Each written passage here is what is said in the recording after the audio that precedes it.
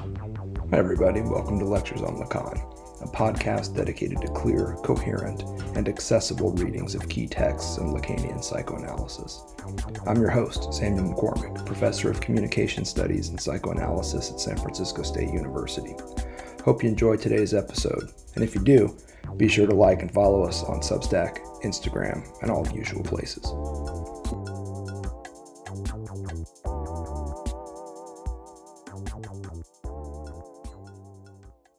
Okay, welcome back. We have a short little essay here called On a Purpose. And honestly, there's not much new that's happening in this essay that we haven't already discussed in variations on the standard treatment. In fact, the next couple of essays in Écrits seem to me very much not derived, but secondary to variations on the standard treatment. There are, however, some good opportunities for us to reinforce key points about Lacanian psychoanalysis in this essay, On a Purpose. So it's a little one. It begins on page 303 of the English translation. And I think the big moments come on page 305, toward the top. Freud's discovery shows the structural reason why the literality of any given text, whether proposed as sacred or profane, increases in importance the more it involves a genuine confrontation with truth. So the stake here would ostensibly be this notion of the truth.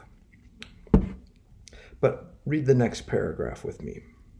That structural reason is found precisely in what the truth that it bears, that of the unconscious, owes to the letter of language, that is, to what I call the signifier.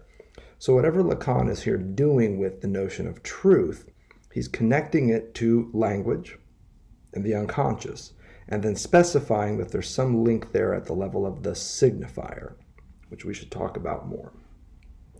Reading on.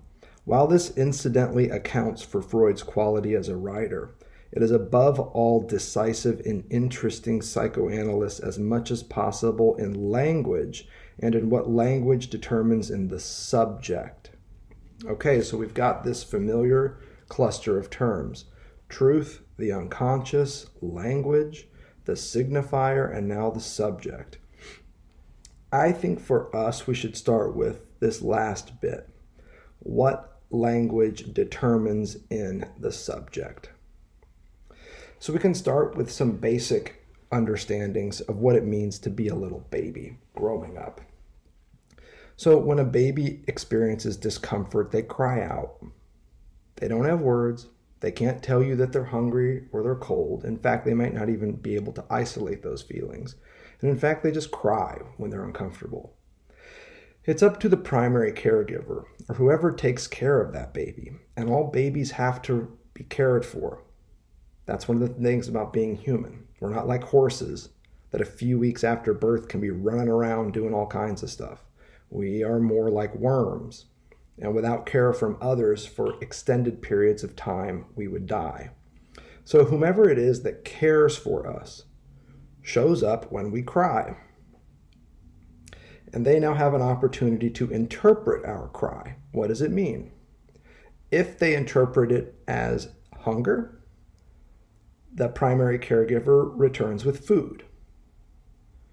If the baby is already fed and doesn't want food, the primary caregiver might shift and say, oh, it must be cold, so it comes back with a blanket. You get the idea. The list can go on and on.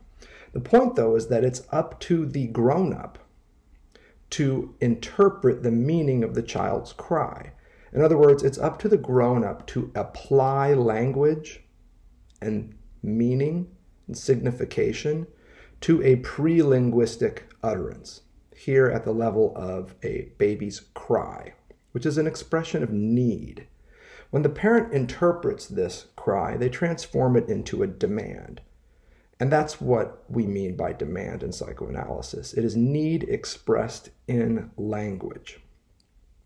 Now, what happens over time is that the parent or primary caregiver starts asking the little child to stop crying and use their words. This is a very important moment developmentally.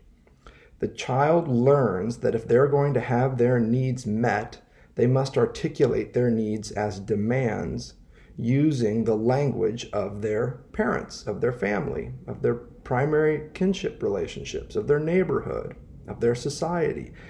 This process is called castration, but a better word for it is just alienation or prohibition. Because no matter what your primary language was, the first one that you learned, the first utterance that you learned in that language, whether it was literally this or not, it functioned as a no, a prohibition of sorts. What the parent or primary caregiver tells the child when they say, okay, time to use your words. I can't understand you when you're crying. Use your words. Tell me what it is you want. I can't help you unless you tell me what happened. This kind of stuff. The effect of this is a prohibitive effect. It prohibits the child from not continuing to live in a state of Edenic bliss, pooping and peeing when they want to and crying and having all their needs met. That's not what is lost. On the contrary, what's lost is any furtherance of life without prohibition.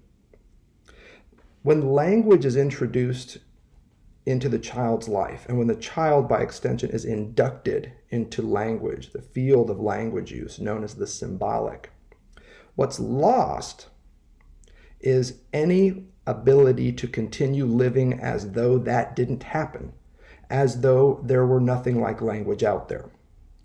One of the origins of psychosis we know, or we suspect from reading Lacan, is a defunct relationship with the symbolic, particularly at the level of this original prohibitive moment. The psychotic disavows the prohibition that language marks in the advent of the subject, in a way that the neurotic doesn't. The neurotic accepts that they must be alienated in a language that was not of their own creation and use it to get their needs met by expressing their needs in words, in other words, as demands. So this is one of the primary effects that language has on the subject, is it forces them to be torn between two worlds. One which is biomaterialistic and anchored in the field of need. This is like hunger, chill, feelings that you have in your embodied state. And then there's this other field of existence, the field of language, which is rather abstract, which is where you exist at the level of the vertical pronoun I, at the level of your name. I feel cold is an expression of need put in this abstract sphere of language. And as a result, we're always divided between these two parts of our identity. We are one part bioanimalistic and driven by need, and one part sociolinguistic and driven by demand. The primary effect of language on the subject, then, is a kind of splitting between embodiment and language. Life as an enunciating subject who feels the urge to speak, and life as a grammatical subject who speaks themselves into language, who exists at the level of the word as well. This is the primary effect that language has on the subject. What language determines in the subject, as we see here on 305, is this subjective splitting. And when I say that language and its first word was no, I mean that it functions as prohibition. And the prohibition here is against living any further without this split, which is why we have so many dreams and fantasies of wholeness and completion, and so many nightmares and horrific images of, instead of completion, being torn apart, being broken apart, having bodies that don't work. This is one of the basic tropes of the dream, is you're trying to get somewhere and you can't. You reach for the cup, but your hand doesn't work. You're going downstairs, but you can't stay on the ground.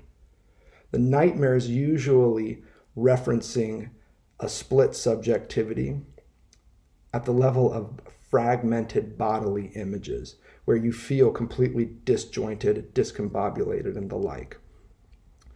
Much of this experience is too difficult to deal with, and so we repress it. It becomes among the signifiers that inhabit our unconscious. Let's pause there and see where we can go next.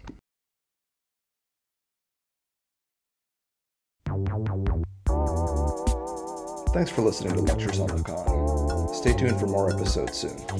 A big shout out to the artist Jerry Paper for our podcast theme music.